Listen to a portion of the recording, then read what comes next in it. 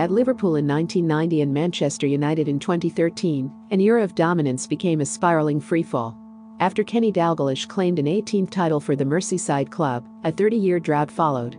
Sir Alex Ferguson led United to a 20th crown, and the wait for a 21st will stretch into an 8th season. Both plunges occurred after the manager stepped away, Ferguson in May 2013, Dalglish in February 1991. When Pep Guardiola one day departs as Manchester City manager, the history of their two fiercest rivals may resonate for those charged with replacing him. Guardiola's contract expires in June 2021, and the club's 2-year Champions League ban has renewed attention on his future. The coach insisted he was open to renewing his contract, but so far he has never stayed at a club longer than his 4 years at the Camp Nou. The ban may be retained, reduced or scrapped, but whatever happens, City's Guardiola endgame may be played out sooner rather than later. The appointment of a successor will be the most important strategic call of Sheikh Mansour's ownership, since Guardiola was hired in the summer of 2016. Guardiola claimed his 6th major trophy with City by winning the Carabao Cup. He is comfortably the most successful manager in their history. And yet a high-ranking executive insists the Catalan is not the most important person at City. The declaration spoke to a long-term strategy overseen by Khaldoon Al-Mubarak, the chairman, and executed by the sporting director, Txiki Begiristain, and chief executive, Ferran Soriano. Their task is to ensure that whether Guardiola or another manager is in charge, City's underlying philosophy is maintained. In broad terms, this is to play stylish football while accumulating silverware.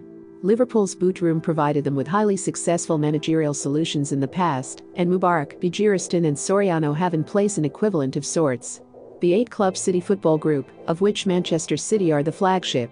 In addition to offering Mansour a global reach, the CFG is a finishing school for prospective managers to take charge of its various teams.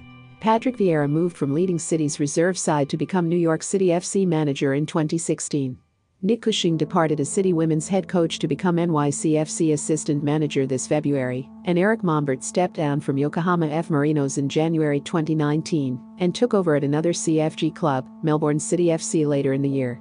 The profile of the job, though, plus the pressure of following Guardiola, means if a homegrown replacement is desired to take over, then, rather than searching within, Mubarak, Soriano and Begiristain may look to lure back Vieira, who has been in charge of Nice since 2018, or Mikel Arteta, who was Guardiola's assistant until leaving to lead Arsenal in December.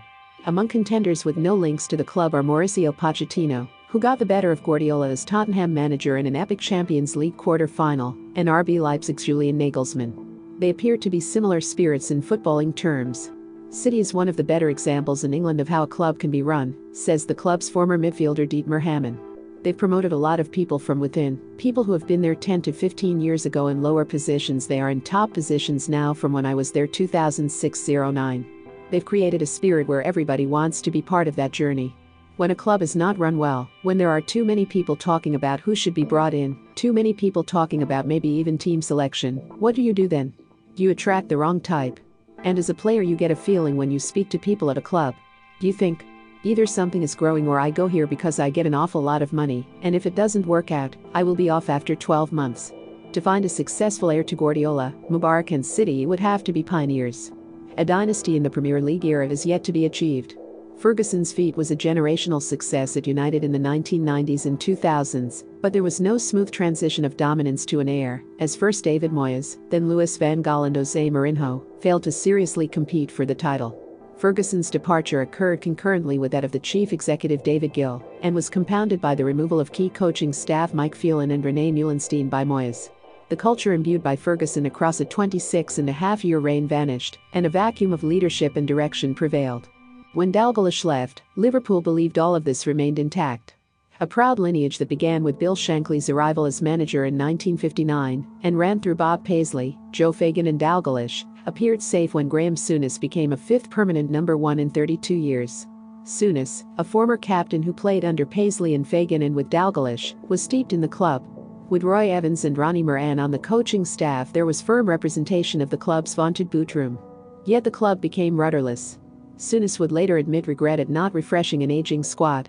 John Barnes, a preeminent force in Liverpool's last championship win and also integral to the 1987-88 triumph, says, "In terms of the training, methods, the philosophy, these came from Bill Shankly, and Kenny had continued that. When you're talking about a dynasty or an identity, that's hard to maintain. We maintained that from Bill Shankly all the way to the beginning of the Premier League in 1992, but things had started to change from training to the attitude of players. Evans, who took over from Souness, says, "Continuity was a big part of our success because you were not getting major changes. When you're changing managers for someone who hasn't been at the club, normally it takes a while for them to blend in, though not too much with Jurgen Klopp at Liverpool. Jurgen seems to be one of those who gets Liverpool and the way they want to play. When you're changing managers all the time, it must be difficult for any club. We had continuity in my time, but vitally we had mostly the same ideas." Hammond, who has a Master of Sports Directorship from Manchester Metropolitan University, also played with distinction for Liverpool and believes they have recovered their ground. Liverpool is a brilliant example too. They've got Michael Edwards sporting director, then Klopp. On the other hand, if you go down the road to Manchester United, you have a situation where Ferguson left and all hell broke loose. They've spent close to £1 billion and are probably further behind than they've ever been. Hammond cites another of his former clubs, Bayern Munich, as an example that might lend itself to the appointment by City of an outsider such as Pochettino. Hammond says Bayern's approach is predicated on a variant of the family and friends model at City. Its version is to look outside for star coaches, as with Guardiola, 2013-16, Carlo Ancelotti, 2016-17, and Van Gaal, 2009-11, who walk into an operation teeming with former players in on- and off-field roles. Werner Kern was Bayern's assistant manager from 1970 to 77 and also took charge of the reserves, returning in 1998 to oversee the youth academy before retirement in 2012. "When I started, it was the era of Franz Beckenbauer and Gerd Müller," Kern says of two Bayern greats who would manage the first and second teams, respectively. "They remained in love with the club for a very long time. This is an important part that we all who are involved love this club." Now there is Oliver Kahn, former Bayern goalkeeper, who will be the successor of Karl-Heinz Rummenigge, another club great, as chairman in 2022. Currently, Rummenigge is working with him for 2 years so he can learn. As at City, those who take strategic decisions adhere to club ethos. Not understanding the culture of Bayern Munich is absolutely impossible, Kern says.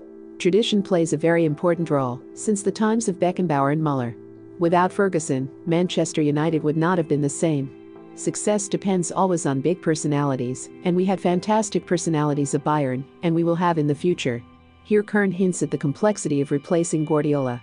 A manager will be sought with the ability to continue Guardiola's unparalleled success, the personality to allow deference to club philosophy, and the courage to follow a genius. As at Liverpool when Dalglish left, Barnes states that even with structures in place, an appointment can backfire. He says, "Let's talk from a Jurgen Klopp point of view. He will leave a legacy if he departs in 2 years' time, having won the Premier League and taking Liverpool back to the top. But that was only for a 3 or 4 year period. A new manager coming in, he isn't necessarily going to do things the Jurgen Klopp way. He may want to change it. It's difficult now for clubs to keep an identity. Manchester City is the same with Pep Guardiola.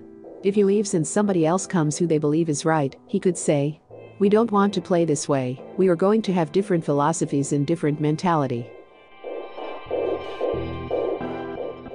Remember to follow Golia by hitting the follow button and slapping a 5-star review on the show or tapping the love icon. Let's get to 1 million followers and tune in daily for new episodes.